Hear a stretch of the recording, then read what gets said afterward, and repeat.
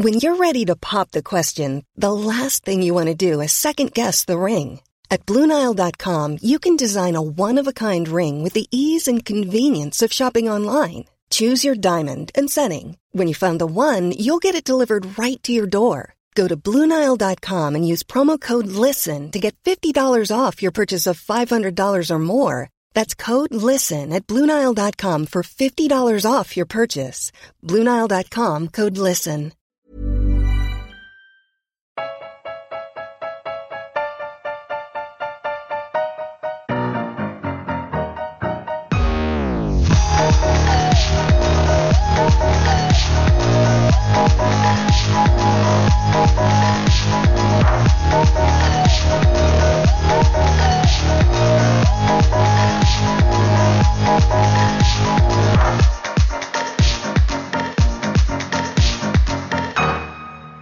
Welcome to this week's Failed Critics podcast. I'm Steve Norman. I am joined this week by a full complement of critics, and one of them is Owen Hughes. Thank you very much, Steve. Hello. Another of them is Andrew Brooker. Evening, gents. And the final one of this lot is Tony Black of Pick a Flick. Evening, all. How are we all? Welcome back, guys. Welcome back. It's good to have someone's voice other than just me and Steve on here. Well, you say after that last week. You say that in your own little echo chamber. I thought we did quite well, just the two of us. Well, we went on for a long time. I agreed completely until you didn't get my joke. Oh yeah, apologies. and thought I can't believe I missed offering to tongue your butthole. I was disappointed, Brooker. Well, I wasn't offering. Well, yeah, you know, it's off the table, so it's been a long day. Maybe a couple of beers. Give me a few hours.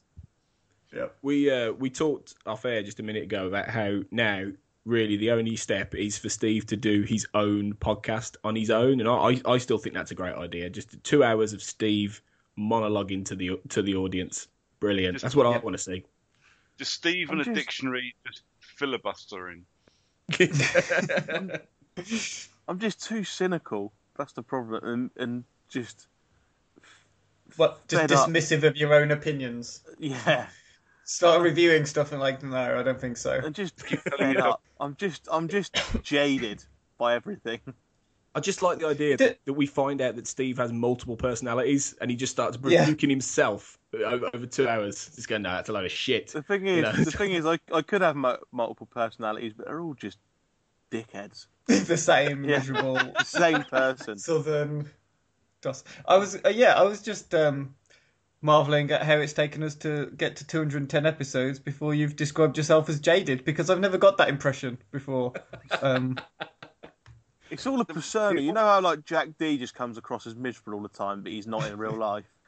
Yeah. Well, we do have some good news to try and lift the moods again, because the Best UK Podcast Award category has now got Failed Critics in it after I put us in.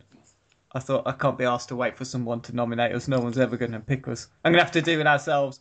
So we are in there, and we were on 78 votes at the last count. It's astonishing. Nice. Pretty good. What are all the other losers on? We are being beaten by our chums from Wikishuffle. Pick a Flick are just ever on our coattails. In fact, at one point they zoomed in front of us, and then that was only when all my mates voted for me. It's fine. I just like text a lot of people and went, vote. So that got you 3 extra votes. Yeah, you've been generous too. But you're doing really well in it. I mean, I think you'll probably overtake us eventually. I think we had a bit of a mad splurge, and then it's quietened down a bit. Wikishuffle, we're coming for you. We were for not that it's a competition at all, but we were. It is. It's a very nature of the thing. Yeah. We were in front of Wikishuffle for a bit, and I was like, how the fuck is this happening? How are we ahead of Wikishuffle? Who almost clearly that would be who voted Wikishuffle. Yeah, maybe. Wikishuffle, who almost made the 50 greatest podcasts list in the Guardian. In the Guardian, yeah. You know, which then they're not saying much about at all. You know, about how they didn't make it. They were close. Yeah. And then so they're at the minute. Oh, I mean, I wish them all the best. I think they are the best comedy podcast that's on that list that I've listened to. Some of the others. I mean, I'm not knocking the others. I think some of them are actually pretty decent, and there's a lot of competition on that category, but they're pretty good, aren't they? What's quite funny about it actually is a lot of people don't seem to realise that you can vote for more than one. Yeah. So I've shared the post and gone, please vote for the guys that let me podcast for them, and a couple of my mates have seen that I voted for the number 2 podcast as well, and just voted for that. And I know full well that one of them's like this 55-year-old drama teacher that I know full well is not listening to the Video Gamer UK podcast. Yeah, I'm just glad not to have nil points. Really, that was my whole. Yeah, I just said just vote for me so I don't have 0, because that's just the ultimate humiliation. We're not doing a UK at the Eurovision, No. which is good. We're not second from bottom. Yeah, but that's all we will that's do all that. political is Eurovision. It's nothing to do with how good the music is. Maybe that's what we should have done, though, Steve. Is just sung about how Wiki Shuffle storm into Fail Critics HQ and kill everyone and then leave again, like the Ukraine. I think the new media awards is all block voting. Definitely, it's got to be. It's like a Eurovision for podcasts. That's what it should be. I hope the ceremony's just as flamboyant and fun. Yeah, I'm going to turn up naked with a couple of wolves just to see what happens. I'm going to fight Wiki Shuffle. Yeah. I'm recording this podcast list. Mm-hmm. Owen, do you really listen to Jim Sterling's one? I can't remember what it's called. No, I don't know what that is. It just made me laugh, so I thought I'd give it a. It's about 5 down from there. It's the Podquisition. I voted for it. Oh, really? Yeah. Oh, no. See, the thing is, though, about some of these that are entered, I mean, fair enough, they probably are quite good podcasts. The IGN UK podcast is in there. There's the Adam Buxton podcast has been nominated as well. And I kind of think, yeah, I mean, they are good podcasts, but it kind of goes against what I'm voting for in this list. Do you know what I mean? I'm not picking... any of the major UK podcasts, the things that were in the Guardian's top 50 podcast lists, etc. I'm trying to treat this as like a chance for all of these indie one. Yeah, indie ones. Black Dog podcast is on there.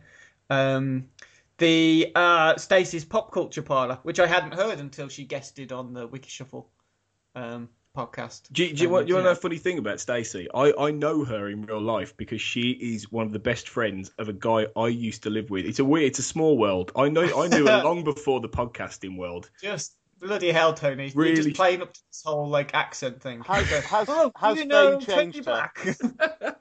No, she's still as filthy and brummy as she always was. So I don't think she'd mind me saying that, actually. I think that was the impression she was definitely giving on the the guest episode of Wiki Shuffle. It was good fun. I'm gonna check out some more of those. But yeah, so you, Tony, Pick a Flick are on there, Foul Critics are on there, Wiki Shuffle are on there, plenty of others that I'm sure other people will have been listening to, like A Little Bit Racy, or excuse the pun, racing up the list as well. I really thought you were going to say there was a podcast then called A Little Bit Racist.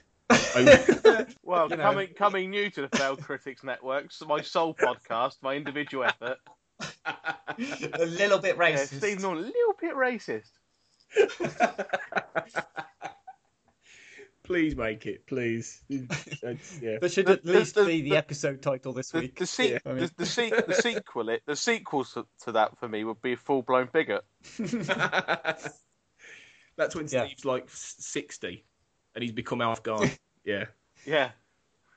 Well, 30 maybe. And then just after that is what the Chinese are quite rude. Is that the next stage? Anyway, should we move on to the quiz quite swiftly? Yeah, let's do it. Last week we had no quiz, but we did have Owen's wonderful review of Spice World, the movie. Yeah. I was considering theming this week's quiz around Spice World. That was one of I thought I was going to ask you. Well, I wish you had, because I've seen that not so long back, because we did it on Pick a Flick. So you did? Yeah, that's right. Yeah, we'd have been a good chance then. Yeah, but instead, I'm reviving a format that I tried out a couple of months back, I think, a few months ago, where basically I'm going to ask you to, in your team, so it's Steve on his own against Tony and Brooker, is to say how many of a thing that you can name. And if you can't name that many, then you get the point. If you can't actually name as many as you claim, and Steve, for example, could name more, then Steve gets the point. The National Lottery used to do this kind of thing, didn't they? I think it's nicked from the National Lottery. We will see how it goes. Okay, so everyone's clear on the rules, yeah? Yeah. Yeah. Cool. Yeah. Okay, Steve. Yo.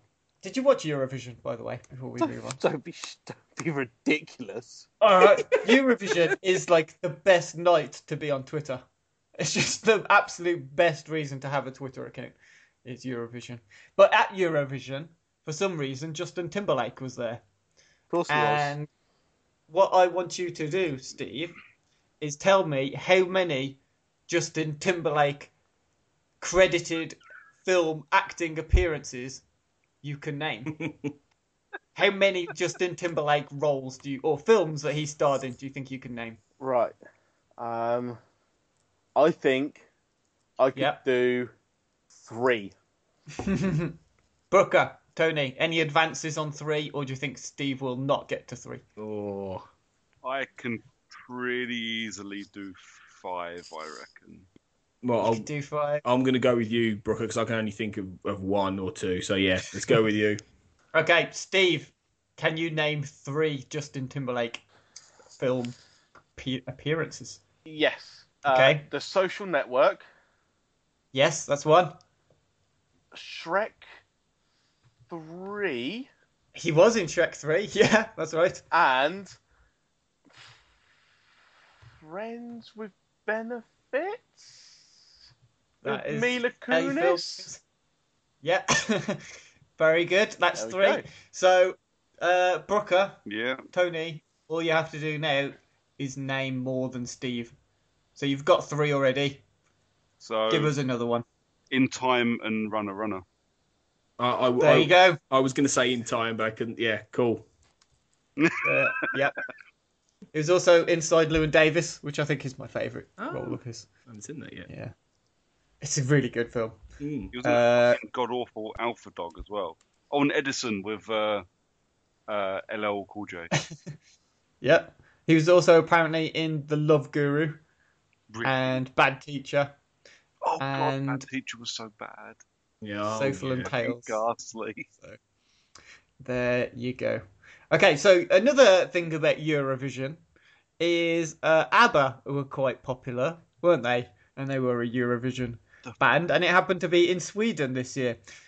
So, Brooker, Tony, how many credited actors or actresses from the film Mamma Mia can you name? Jesus Christ. Bloody hell. Hang on, I'm trying to think. I think I can name 5. Brooker, how about you? No, this is all you, mate. Right, okay, 5. So, Steve, can you name more than 5, or do you think Tony and Brooker won't even make it to 5? I don't think they'll make it to 5. Okay. So take it away. Take it away, Tony. Okay. Meryl Streep. Yeah. Pierce Brosnan. Stellan Skarsgård. Amanda Seyfried. Yeah. And Julie Walters. Well, he's done it. It's an unassailable lead almost for you now, Steve. 2-0. On to the next round. Wow. One of the things that we're going to be talking about in the news section is the trailer for Assassin's Creed, which is a film adaptation of a computer game.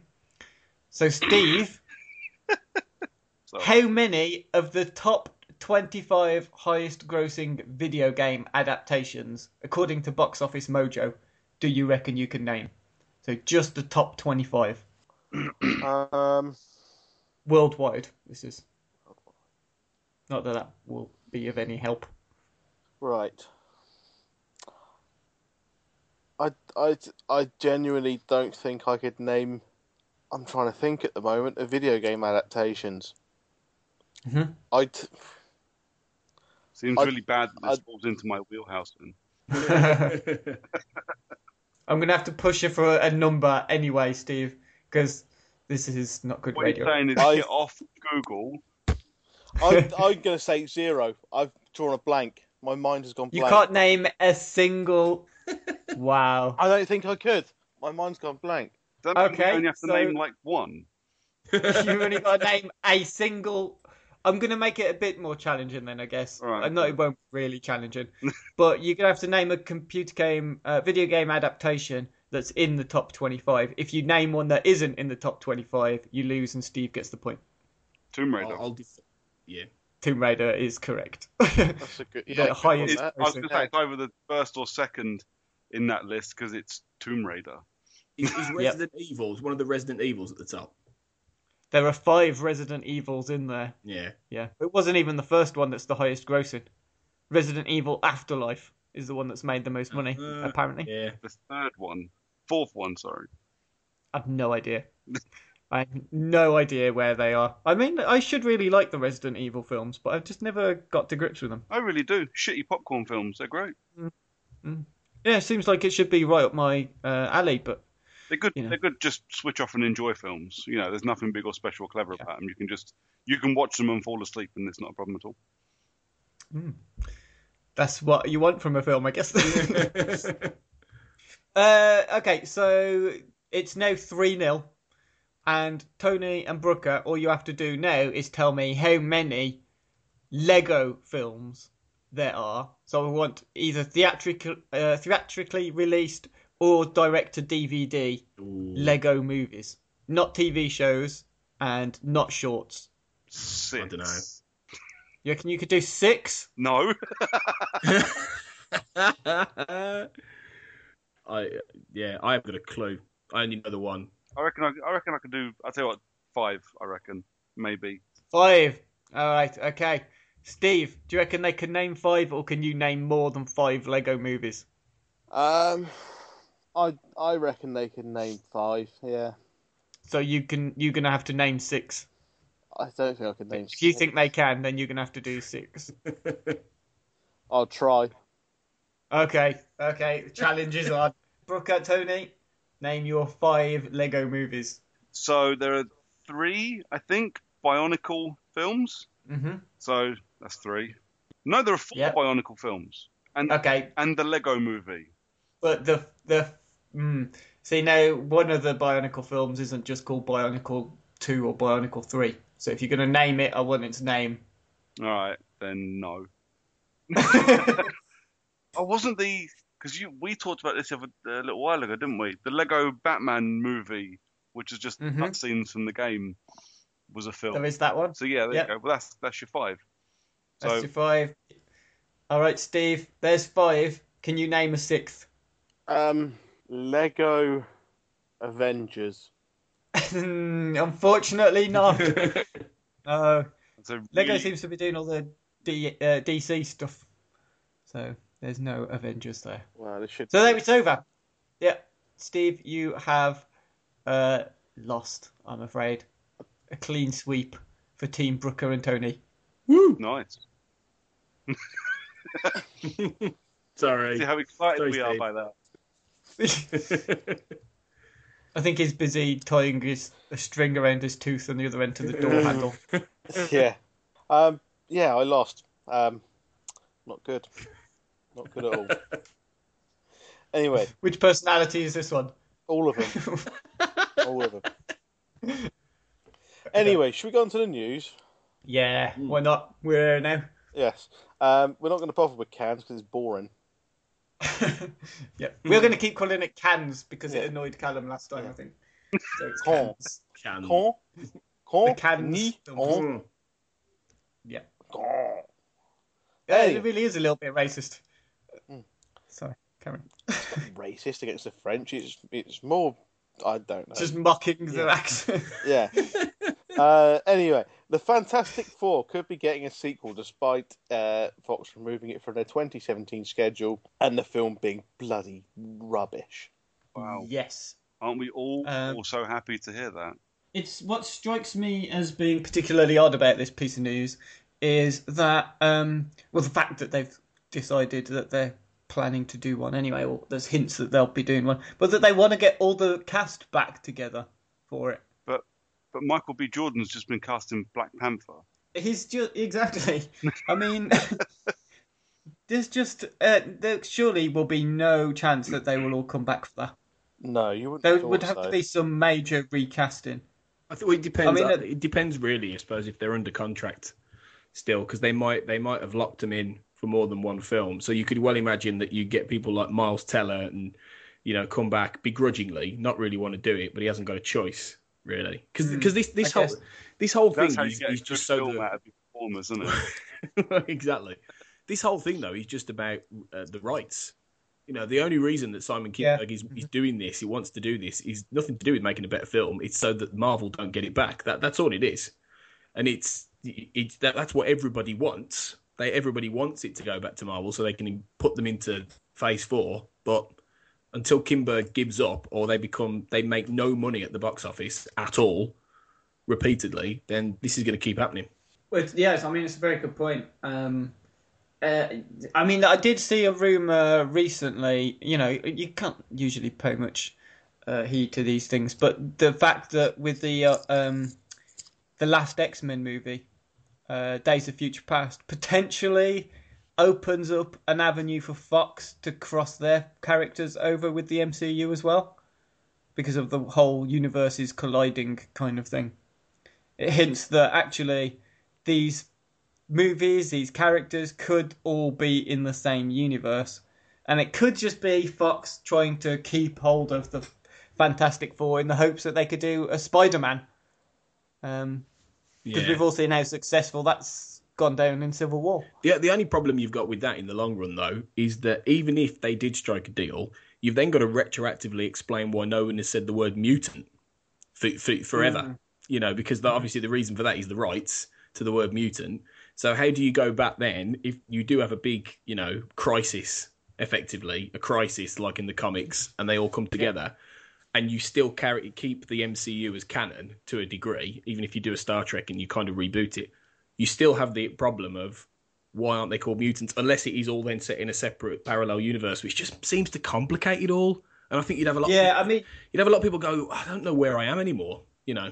Yeah, I mean, Fox is just all over the place anyway, isn't it? Yeah. Even with their own single franchise. Even if you just look at the X-Men franchise, and you've got the X-Men films that Bryan Singer made, you've got the Origins film, Wolverine Origins, which was just diabolical. We don't talk about that. You've got the First Class and etc. And then you've got Deadpool, which kind of fits in with the Wolverine Origins sort of series in a way. And it's kind of, I mean, it's strange that they would all be in the technically same franchise and the same canon, but all over the place. It just seems to be they maybe don't care as much, and they realise that people don't care so much either. You know, audiences will just go and see Hugh Jackman dress up as Wolverine again, regardless of, you know, the context. Which is, to a degree, I guess, true. I mean, have we all heard about the X-Men Apocalypse reviews so far? Been middling at best. They've been lukewarm. I mean, I fully... I mean, obviously, you know, we won't know for about a week, but I fully thought this was going to be relatively average. You know, the whole thing... You know, it was ever since everyone started to say that Oscar Isaac looked like Ivan Ooze that I thought, nah. He so does that, doesn't he? He does.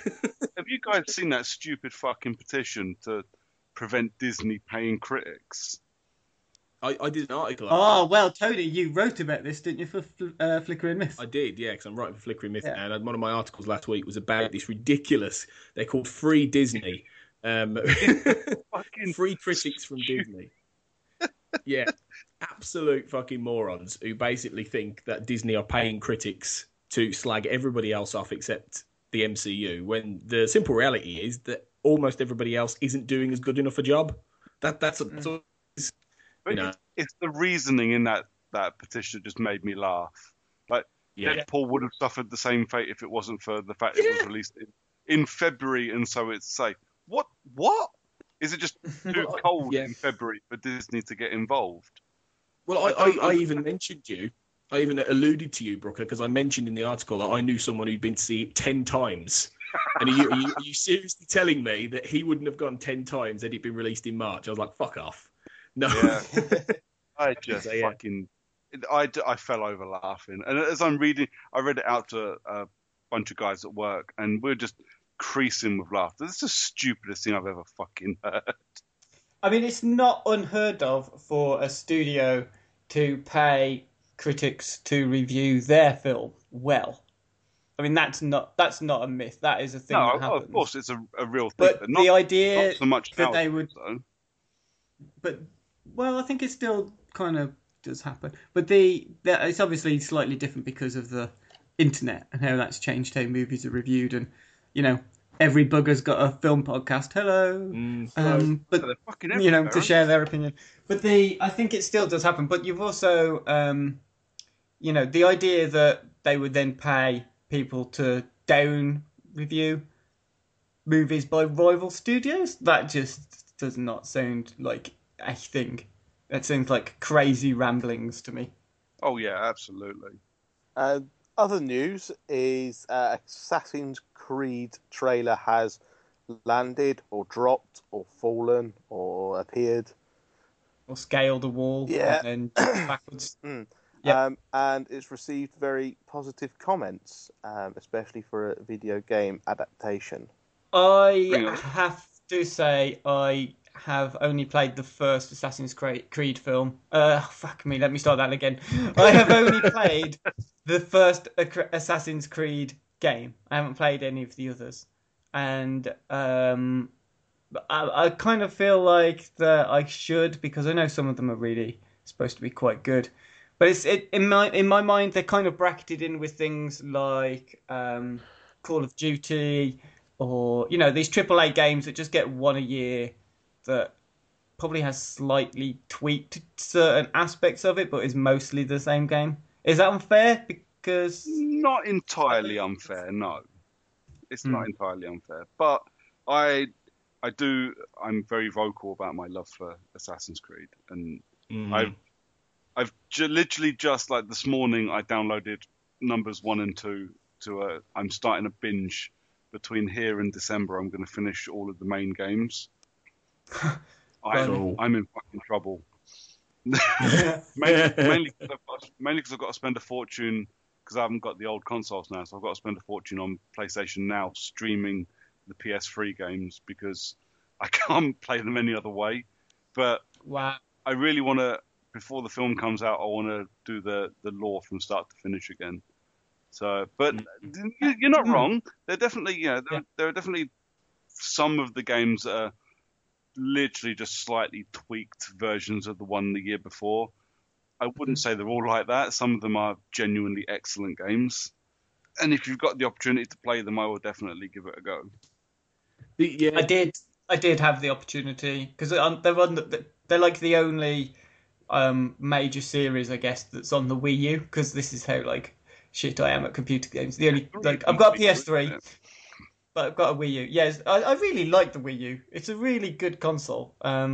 It's not going to last much longer because of the whole NX thing, but that's a different podcast, really. But the Assassin's Creed games are on there, so I'm always tempted to get them, but then I always remember how repetitive the first game was and how bored I got of that quite quickly. I mean, you've really got to stick with it, because from the second game onwards, it immediately gets a lot better. I mean, Assassin's Creed 2 is terrific. Really, it's probably still the best one.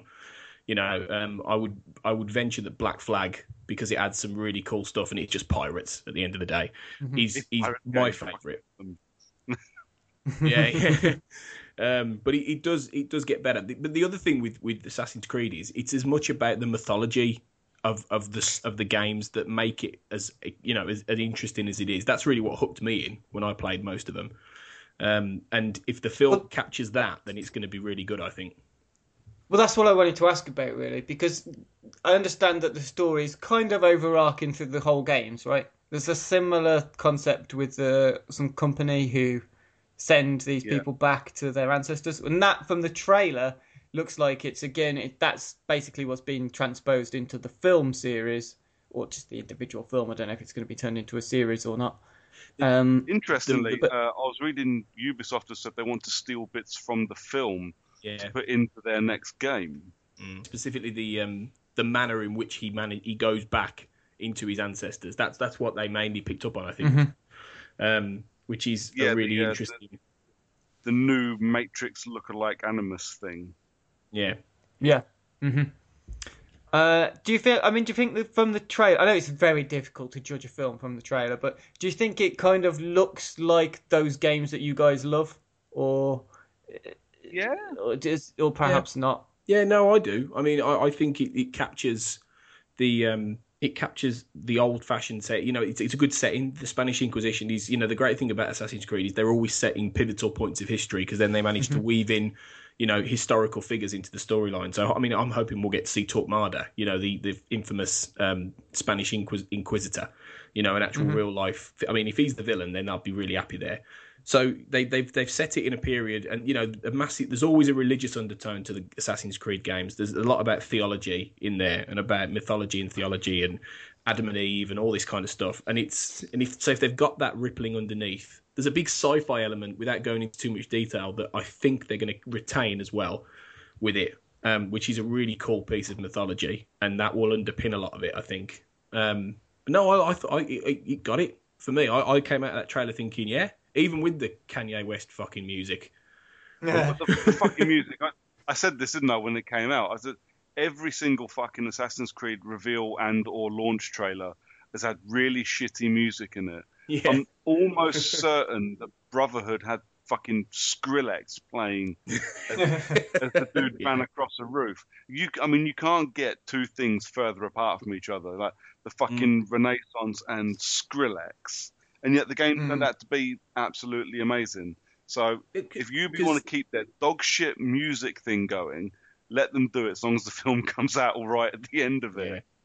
Yeah. And you're not worried about this whole trend of like how there's never been a great video game adaptation? I mean, not saying they're all crap. I do draw the line when people sort of say, you know, there's no good adaptations. You know, I've enjoyed films, but there hasn't been a great one yet, has there? But I think I'm encouraged by two things here. For the firstly, that you don't really get many video games get an actor like Michael Fassbender involved. That's one thing. And Marion Cotillard's in it as well. Cotillard, Jeremy Irons, Brendan Gleeson. You know, you've got a top-notch cast here. The other thing is that Justin Kurzel did a really good job with Macbeth last year, and him and Fassbender worked together really well. Cotillard was in it as well. Cotillard was in it. If he gives Assassin's Creed that same really sort of gritty, dark, you know, medieval sensibility, then it's gonna be great. And I really think as long as they get the script right, that's the only thing that I'm wondering about. If they fuck the script up and it's poor, then it will sabotage the film. I think visually and performances, I think it'll be fine. They've just got to get the script right.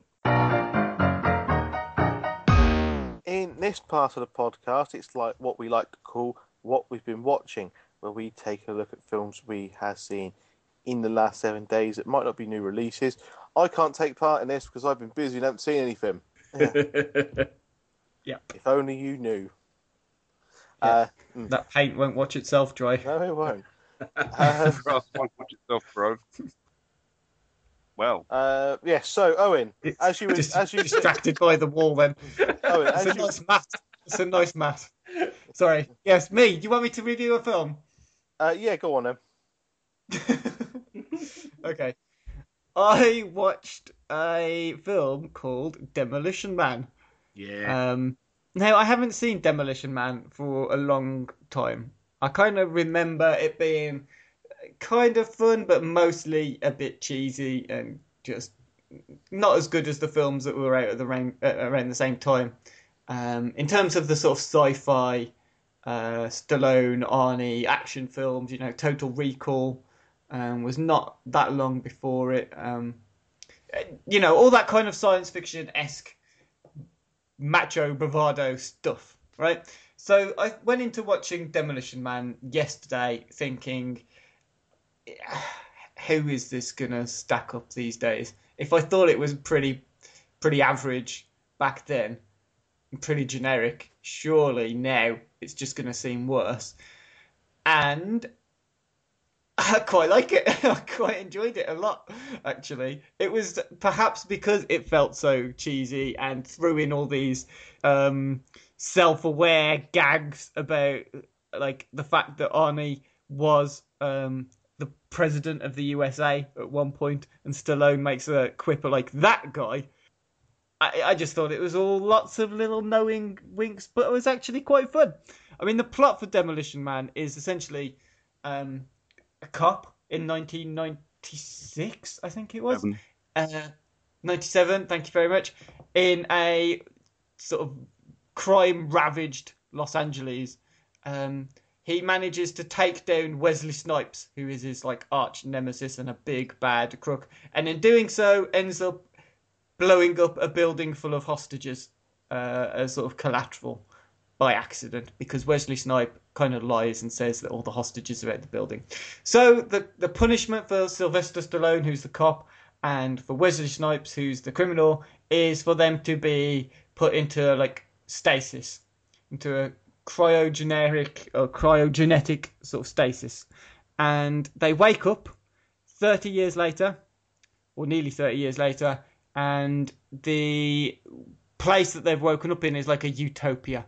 America's this non-violent, sort of futuristic society with electric cars and with tablets that have got FaceTime on them, with Siri that answers your questions when you press a button on a computer.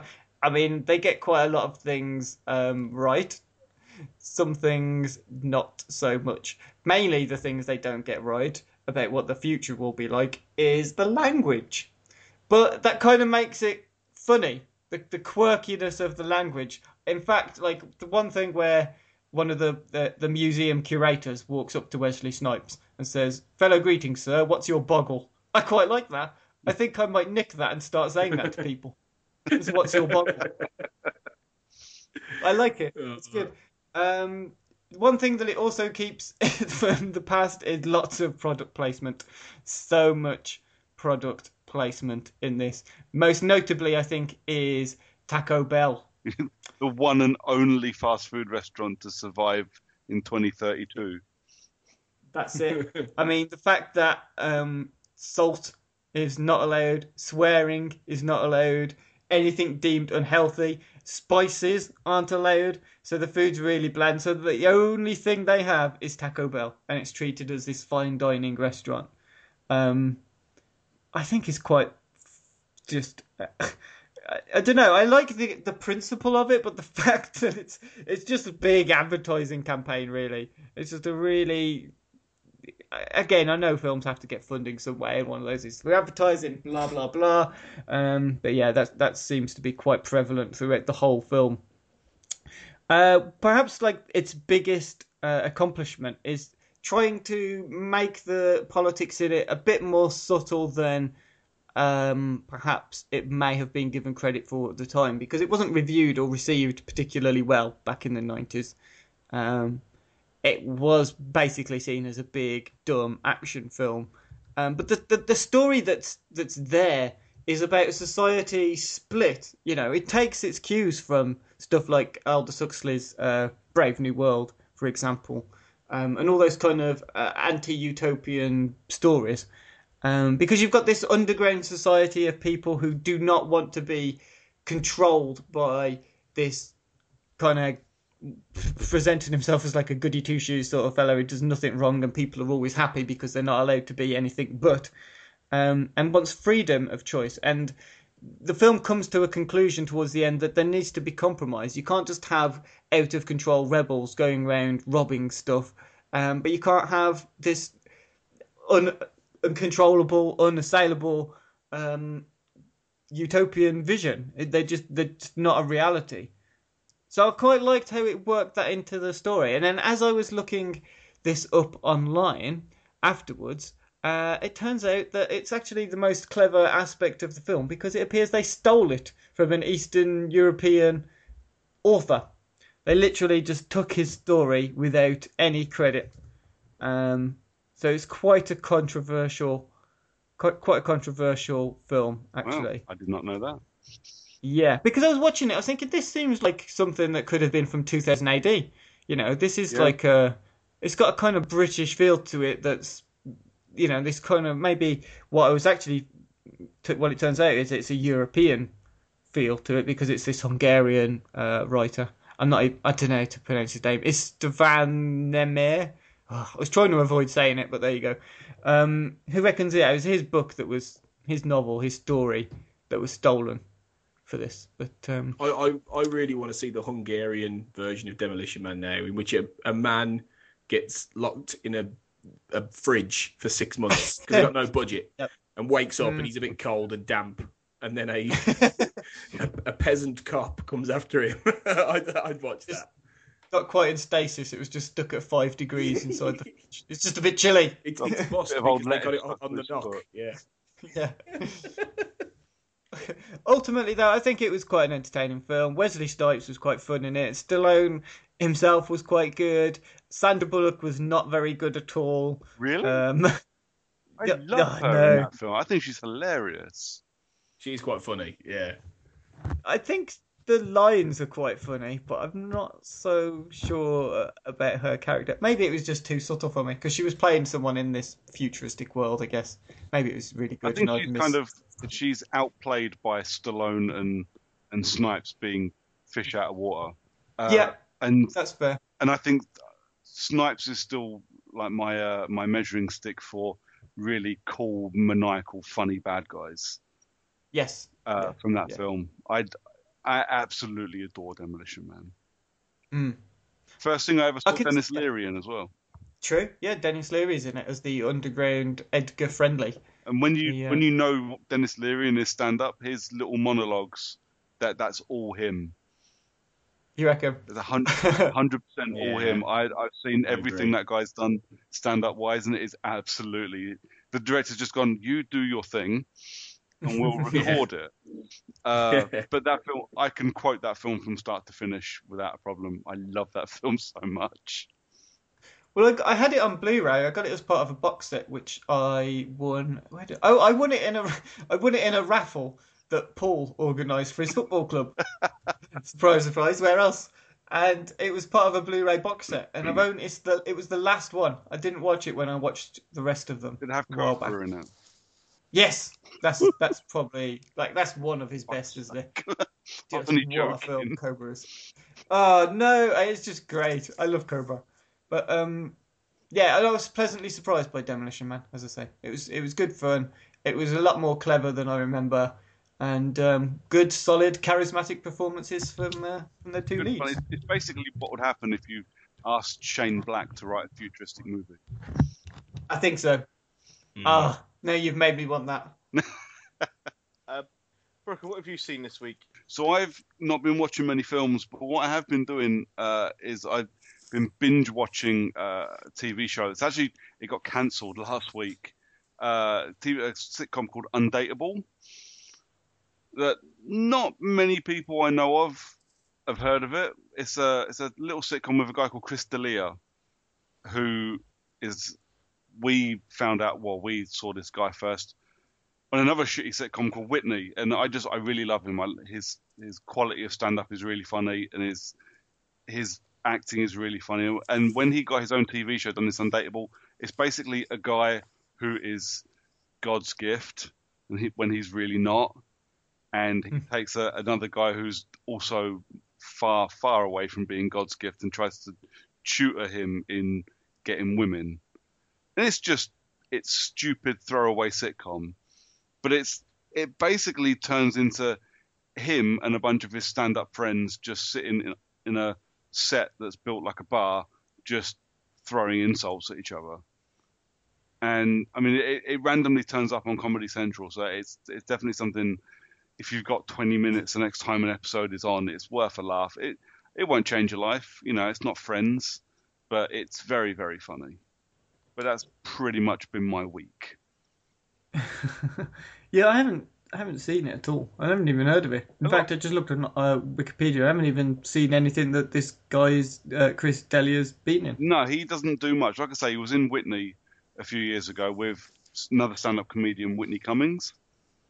Again, Well, I discovered her through watching Dennis Leary stand up. So Okay, I watched Dennis Leary stand up, saw her, saw she had this TV show, then saw him, and then he got his TV show. Basically, this is how watching TV works in my house. Oh yeah, he was that guy in that thing, I think. So let's watch that. Undateable's all right. Like I say, I ain't going to change your life, but it's a bit of a giggle. Mainly worth keeping just for the insults, because again, it's a stand-up comedian doing sitcom. It's basically the whole thing's ad-libbed.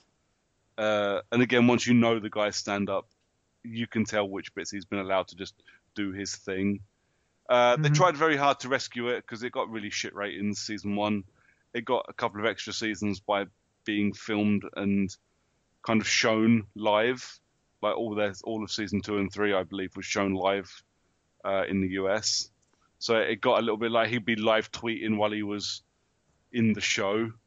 So it got a little bit of a following doing that. But yeah, in CBS's Cole this week or last week, it finally got the can. So 3 seasons, it's like 35 episodes to watch the entire show.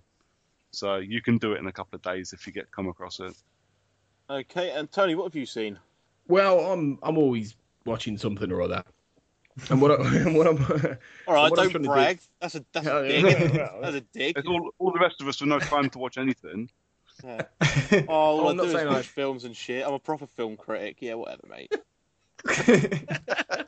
I'm on the wrong show, aren't I? This is Fail Creek.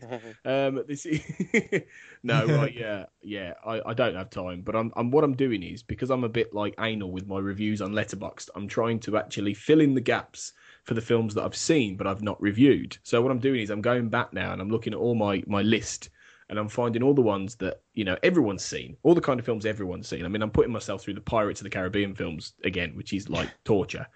But I know. I know not what I do. But I also, last week, watched Superman Returns, which I hadn't seen for 10 years, because it came out in 2006. And, I thought to myself, well, after the, recent abominations with Superman, I thought this has got to be... I thought, looking back, this can't be too bad, Superman Returns. It can't be. It's like it's 10 years old. It's a lot more like the old Superman. It was meant to be like a third sequel to the Richard Donner films. That's how Bryan Singer did it. And I thought this will be all right. But it's just like, it's better than Man of Steel, which isn't hard. It's better than Batman and Superman, which really isn't hard. But I don't know. It just doesn't really work because. And it's not necessarily because of Brandon Routh, because he's fine, because he's just basically playing Christopher Reeve throughout the whole thing. Mm-hmm. There's nothing necessarily wrong with the CGI and everything, but it's a combination of the fact that it's miscast in places and that isn't really any good. And it's overlong. I mean, it's nearly 2.5 hours. And the only really gripping bit was the bit at the beginning. And I remember thinking this at the time, and my opinion didn't change, was the bit at the beginning where he has to basically save a plane full of people. And that is brilliantly executed. It's like 10-15 minutes of just awesomeness. It's one of the best, probably the best action sequence I've ever seen of a Superman film ever. But after that, it's just all downhill then, because you've just got all the stuff with Kate Bosworth and the kid, and she's not very good, and in it as Lois Lane, and you've got Kevin Spacey, who, despite being Kevin Spacey, just doesn't really work as Lex Luthor, because he's just playing Gene Hackman, and that's just old hat. It just feels like a film that was made like 15 years too late, And I was just, yeah, it really was. They should have made it in like the late 80s instead of the shitty Sorkind films that came after Richard Donner left, and it would have been fine. But I just came out of it thinking I'd rather give me that any day over the shit we've got now. But just again, nobody, not even I don't think even the Richard Donner films are perfect. Nobody yet has made a definitive Superman film for me, ever. And I'm not like, I'm in the minority there, because most people would say the first one is perfect, but I don't think it is. So yeah, it's just a bit, and it's bloody long as well.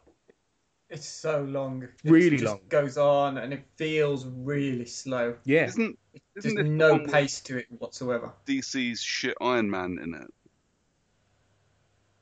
Mm. Brandon Ralph? Doesn't he Oh play yeah. the Atom? Or The the Atom, shit yeah. Iron Man. Yeah.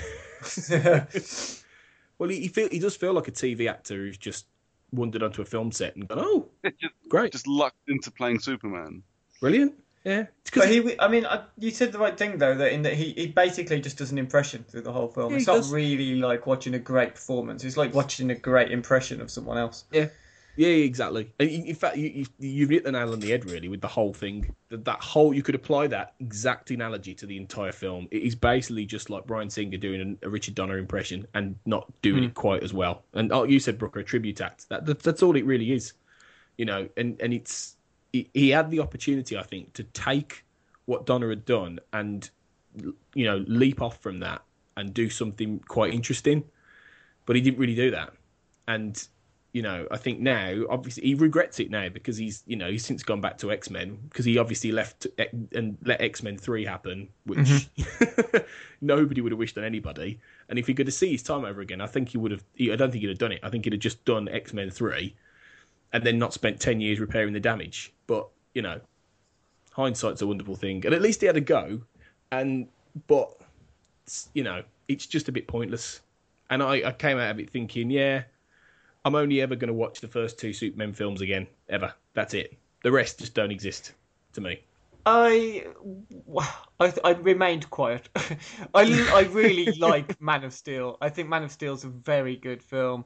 I didn't dislike it the first time I saw Batman vs Superman. I liked it a lot more the second time I saw it. I think that Superman 3 has got some positives to it. There's obviously Richard Pryor, who's quite funny. But it's just not a very cohesive sort of film at all, that one.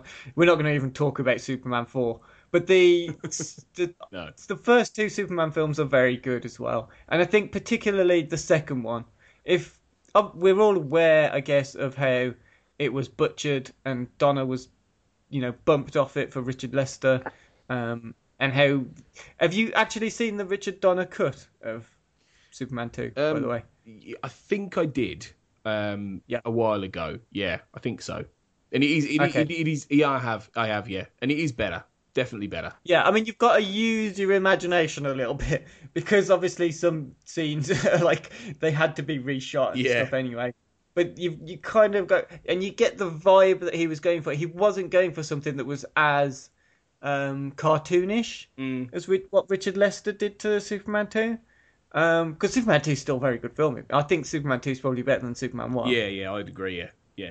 And just about. But they're basically one long film anyway. Yeah, pretty much. But it's probably worth digging out the Richard Donner cut. Not to say it's necessarily going to make it suddenly seem so much better to you, but it's just quite interesting when you can watch that and then look at Superman Returns, which tries to go for. I mean, it takes it like 10 times more so in that direction. But the Superman 2 Richard Donner cut is not as goofy. It's a bit more serious. And I think that's what Singer went for with Superman Returns. And just went a bit overkill and made it into a really boring, long, tedious, drab slog.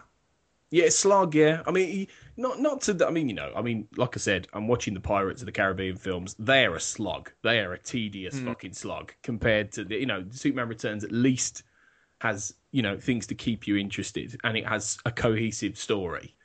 But it is overlong. It is long-winded. It doesn't need to be that much in it, considering there's not much in it, if you see what I mean. Yeah. It's just a shame. It's just a shame, really, because it could have been better. But, as I said, I know you're a fan of the latest ones, Owen, but give me that over that rubbish any day for me. But each to his own. I'm going to try something new this week. I'm going to review a film without having seen it. And Brooker, who has seen it, is going to tell me how accurate I am in my review. It's going to be good. To be fair, I write all my reviews like that. So I'm going to try and review Angry Birds, or The Angry Birds movie, not Angry Birds the movie, The Angry Birds movie. which I don't believe is really important. I think it's just being a bit semantic there. It stars. Okay, you know you're not going to be able to actually get away with this. I'm going to start claiming, I need to see ticket stubs from now on. Because if this goes well with Steve, I don't want this trend catching on. I'm just sort of wagging my finger. You're fucking this up for me, Steve. You're actually as these animated films always do, it's got a stellar cast. You've got Jason Sudeikis, Josh Gad, Danny McBride, Bill Hader, Peter Dinklage, Sean Penn's in this, and I'm baffled. Jesus, he was a kind of late addition, wasn't he, Sean Penn? He gets his chest out and everything. It just all it just makes me think of is that scene from The Simpsons where Krusty says, "Let's just say it moved me to a bigger house." And then, I said the loud part quiet and the quiet part. That's all it could be, because I mean Sean Penn, even though he's meant to be a bit of a dickhead, he's meant to be like quite a serious actor, and then he goes and does like a Taken knockoff, and then he goes and does this, and you just think, what, come on. He slags off these kind of actors as well quite often. Yeah, people who do this sort of thing. I can't remember who it was or what the film was, but he was having a go at people for just taking on shitty projects because it pays a bit of money, when actually they're supposed to be actors. And then there he is, proper rocking thefts. up in Angry Birds. Proper thefts. I spoke about this with Owen last week, I think. I can't remember if it was on the podcast or before we recorded. I just didn't understand, I didn't think Angry Birds was still big enough. I know probably it was when it was commissioned, because it was kind of like the first big mobile game, wasn't it, Angry Birds? Maybe Candy Crush, but the first big mobile phone game was Angry Birds. Maybe Snake and Snake 2, possibly. That's showing my age. But yeah, so I thought kind of it's all died down a bit now. It's all Candy Crush or like Clash of Clans and the one that Schwarzenegger's advertising now, all that kind of thing. I didn't really think there'd be much pull for it. I don't know what the box office takings are like, if it's done well at the box office or not. £4. £4. That's about it. I don't think it's that much. Pretty dismal. So yeah, if you don't know the story, basically there's some birds. They're a bit angry. Their eggs get nicked by some pigs, and they try and get their eggs back from the pigs. How do you make a plot around it? They didn't really. It was just that, and the birds have different characters. One of them, like the main one, Red, played by Jason Sudeikis. I wouldn't even say he's an angry bird. He's like just a bit miserable. Like he's a bit fed up with everything. He's a bit like me. But he's not angry. Like he's just a bit jaded. There's that word again. He's one of the many personality types of Steve Norman. Basically, there's a personality type for me in every Angry Bird. What's the female one? What's that one? Have you got that? You've got the sexy going on. I'm bringing sexy back. Yeah. I'm bringing it so far back that it's so much at the back you can't find it again. It's lost there with all your roll porn magazines right at the back. The bottom of that. It's just gone hard and Yeah. stiff and yeah. Needs to be thrown out by your mum without telling you. It never comes up in conversation again. Much like this film shouldn't, because it's just crap. That gets down to the point of it. I've not seen it, and I know it's crap. I mean, it definitely looked that way from the trailer. Yeah. I don't know if kids might like it. It's aimed at kids. It's not aimed at miserable, nearly 30-year-old people. Brooker, you've seen the film. Tell me if I'm right. Yeah, it's all right. It's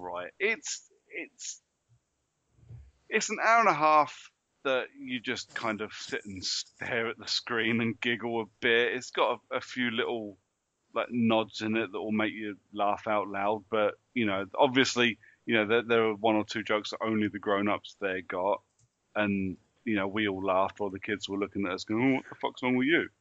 It's just two birds." But I took Littlin. Littlin enjoyed it. I think she giggled through it and didn't take her eyes off the screen. So meant for kids. It's all right. It's a bit of fun. It's it's not Pixar. It's not gonna cure racism or fascism or anything. It's a bit of a giggle. It's all right. I wouldn't go watch it again. Right. Well, that's that. I do love how Steve's non-fake review was longer. But he pretty much covered everything. But it literally is. It's like slightly annoyed bird makes other birds slightly more annoyed to and rallies them to go and rescue stolen by green pigs. The Missed Birds movie. It's just, I wanted it to be funnier, and it really, the shame of it is that the couple of times you giggle at the trailer is pretty much the funniest bits in the film. It's not all that, but it ain't that bad. It's a bit of fun. And the other film that the podcasters have seen this week is Green Room. Yeah, well, I haven't seen it this week. Friendly animated movie. The Green Room that couldn't slow down. Definitely children. It's I mean, you say this week, Steve, but I watched this about 2 weeks ago. Brooker, did you get a chance to see it again? Because it doesn't seem to have had a very wide release. Well, this week in general has been absolute wank for new releases. It's awful, isn't it? Absolute shit. Like I wanted to see. I think there were like 5 or 6 films out this week, and my local Odeon was only showing Angry Birds. And Our Kind of Traitor. Cineworld was showing all of the new ones, but all of them at 6 o'clock on Saturday night, because apparently I can be in 4 places at the same time. And it's a real fucking shame as well, because Green Room is, I managed to get to see Green Room again because luckily it was showing Friday night and I got to take the missus. But, it's nowhere, absolutely nowhere. And considering I saw it in a secret screening like a month ago, and not one person walked out of there with a bad thing to say about it, I expected it to be much wider released. Yeah, I mean, I saw it at an unlimited screening for Cineworld, sort of expecting for it to come back so I could go and watch it again this week. And no chance. That's not happening. I'm really disappointed, actually. I think it deserves to be seen with a wider audience because it's a really good thriller. Tony, did you get a chance to see it yourself? I did, yeah, I did. It was only had about 3 or 4 showings at my Cineworld in Birmingham, but it wasn't bad. It was better than I thought in terms of being able to see it, because I did think it might be difficult. Yeah, I saw it. I thought it was really, really, really good. I really did. I think it's probably, well, it's definitely in my top 3 this year so far. Quite honestly, it's just really quite nerve shredding in a way that a lot of films don't quite manage to do. You have this constant sort of palpable sense of dread all the way through, and it's one of those things that it's not, to call it slow burn's not really fair, because it's faster than Blue Ruin, which was Jeremy Saulnier's last film. That was quite slow burn, but this is more just, it takes its time, but then when it's violent and savage, fucking hell, is it violent and savage? It's brutal, isn't it? Really, and it's graphic with the brutality as well. It doesn't hold back. Out and out nastiness as well. It was It's a and I remember proper... when I went to watch it, I winced all the way through like those really nasty bits, and it was this. I wish I could have sat like with the director when I went to see it again on Friday, because obviously I knew what was coming, and as tense as I was, I knew exactly what was coming. So I sat there silent and just listened to this entire audience go, "Ooh!" I was like, "This is beautiful. This is exactly what this guy wanted," and it's just an amazing little moment where this entire, 70 or 80 people in this room just kind of buttholes clench and everyone goes, oh, fucking hell. It was. And I think the setting of it is what helps to make it feel so tense because, you know, for those who don't really know anything about Green Room, the plot basically evolves around a 4-piece punk band called the Ain't Right, which features Anton Yelchin, Alia Shawkat, Joe Cole and Callum Turner. And they get stuck in a club, which is a punk rock club run by a bunch of Nazis, Nazi punks.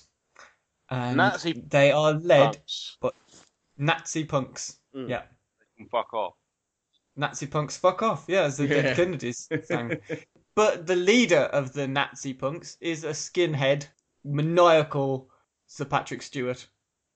And I think the shock of that immediately wears off in the film when you see how, like, cold and calculated he is playing the character. You sort of forget that it's Patrick Stewart at one point.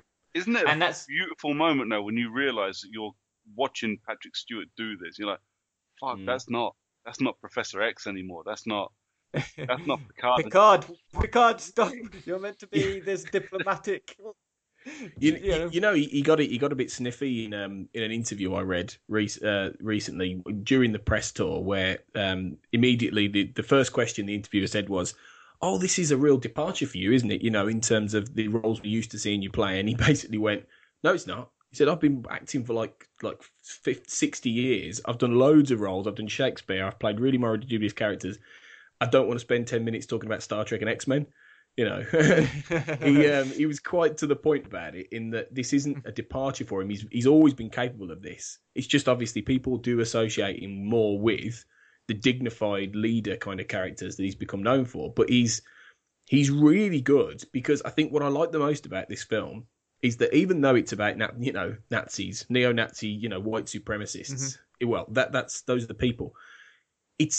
It's more of like a siege survivalist sort of horror thriller than it is about that. You know, he's a white supremacist, but the dialogue and the script never ever dwells on that. You know, there was a whole backstory for Darcy, the character he plays, but it's not really talked about. The only thing we know in the end is ultimately the reason he's doing this and he's trying to protect all this is because of the drugs underneath. You know, he's got a hidden reason for all this, and it's not even the white supremacy.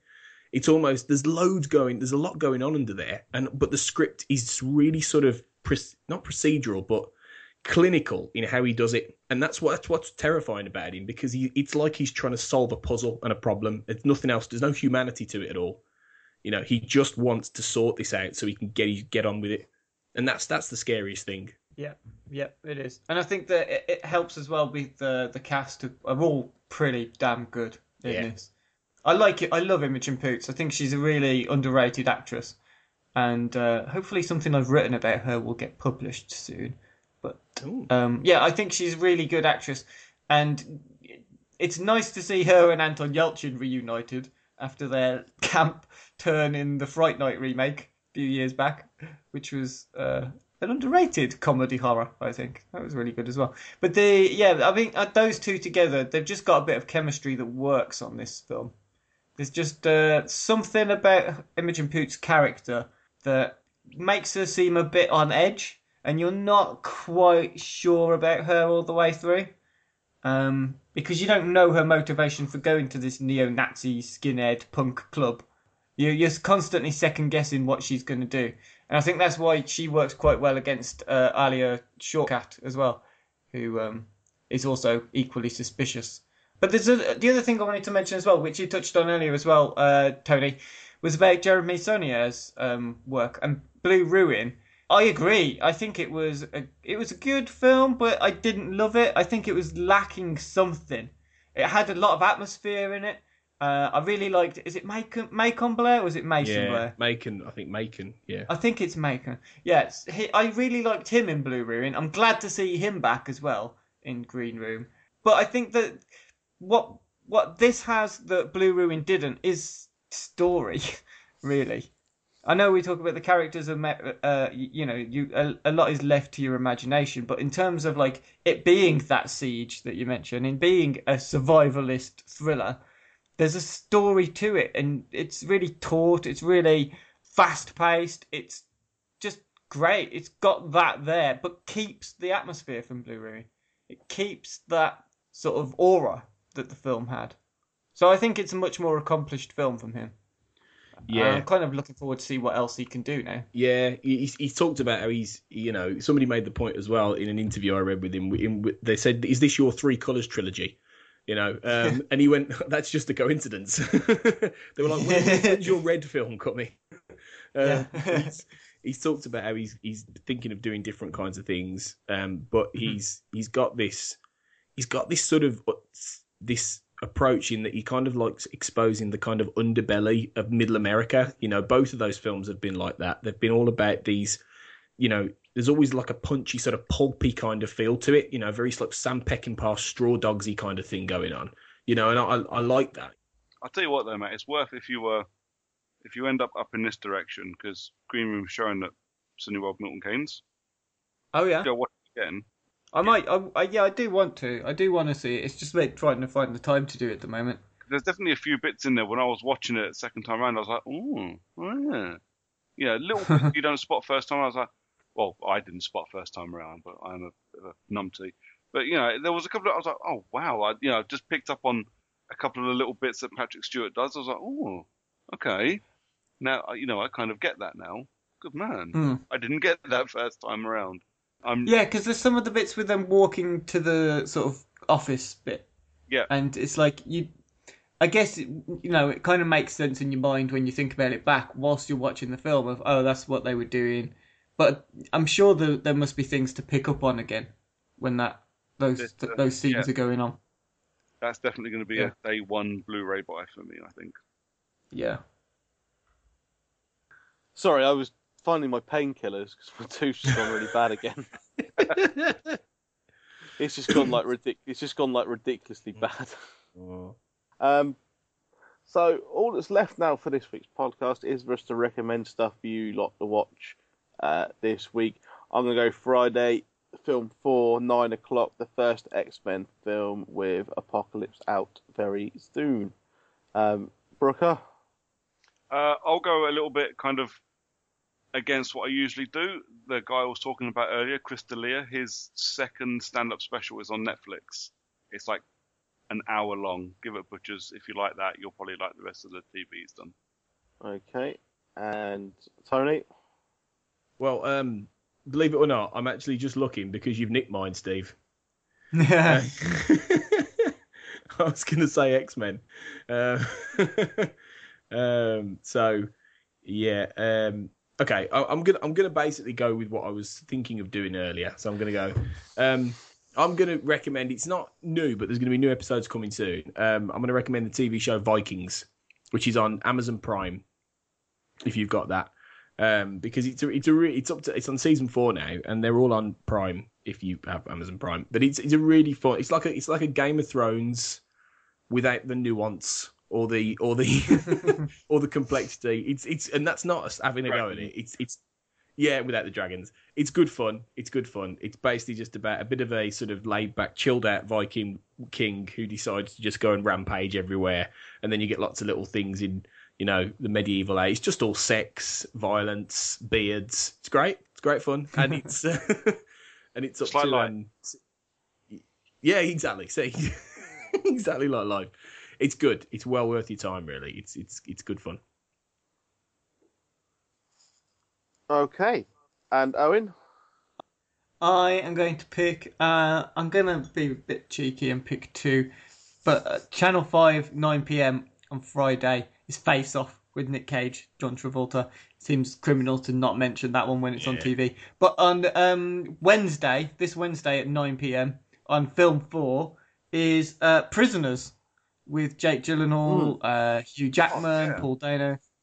That's a really good thread. It's quite long. I mean, it starts at 9 and finishes at midnight, so it's 3-hour record. That's adverts as well. So with adverts, on your modern telly boxes, whack it on record and watch it in next. Yeah, you can. It's a really good thread. I mean, the more I thought about that one after I left the cinema, the more I liked it. So I might stick it on record, and that might end up being what we've been watching next week as well. There we go. Yeah. Yes. So yes, that is now it for all of this week's Failed Critics podcast.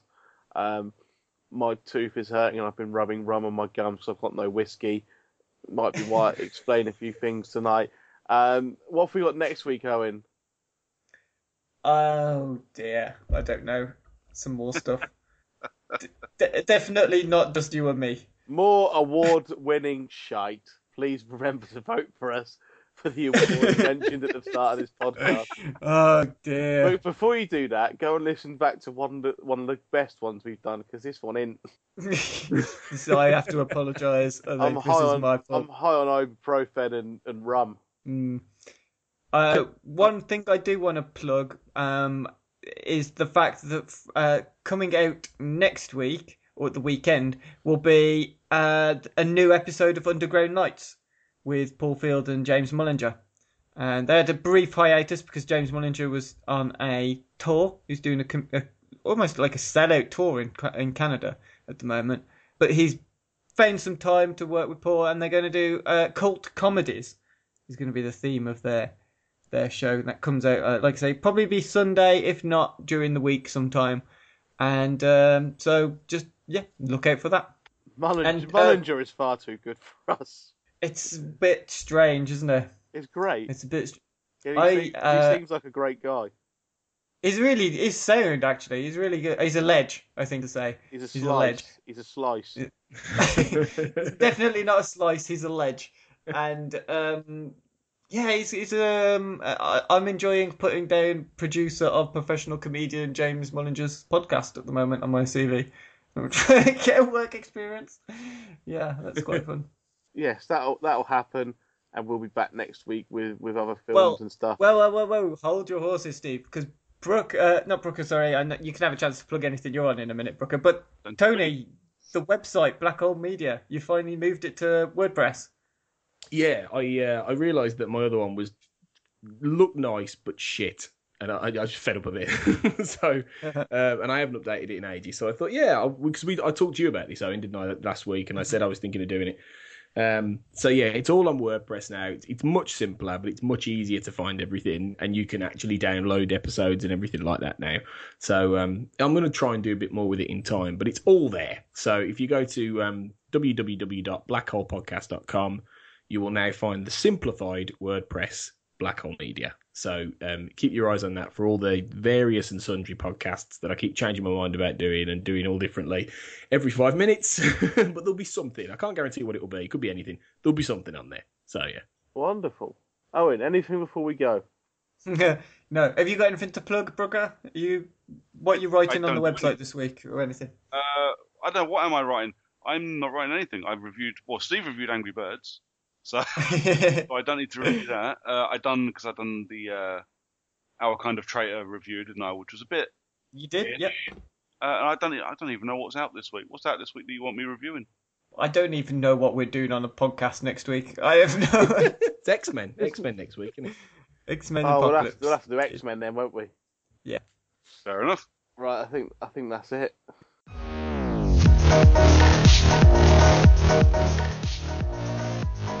The Failed Critics podcast is presented by Steve Norman and Owen Hughes, created by James Diamond, with original music provided by Kevin MacLeod of Incompetech.com, remixed by James Yule of JamesYule.com.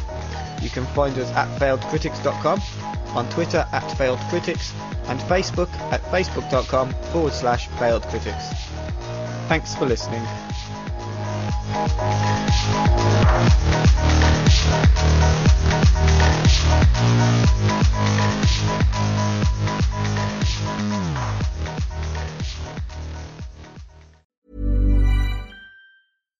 When you make decisions for your company, you look for the no-brainers. And if you have a lot of mailing to do, Stamps.com is the ultimate no-brainer. It streamlines your processes to make your business more efficient, which makes you less busy. Mail checks, invoices, legal documents, and everything you need to keep your business running with Stamps.com. Seamlessly connect with every major marketplace and shopping cart. Schedule package pickups and see your cheapest and fastest shipping options from different carriers, with rates up to 89% off USPS and UPS rates. And with the Stamps.com mobile app, you can take care of mailing and shipping wherever you are. Make the same no-brainer decision as over 1 million other businesses with Stamps.com. Sign up with code PROGRAM for a 4-week trial, plus free postage and a free digital scale. No long-term commitments or contracts. That's Stamps.com. Code PROGRAM.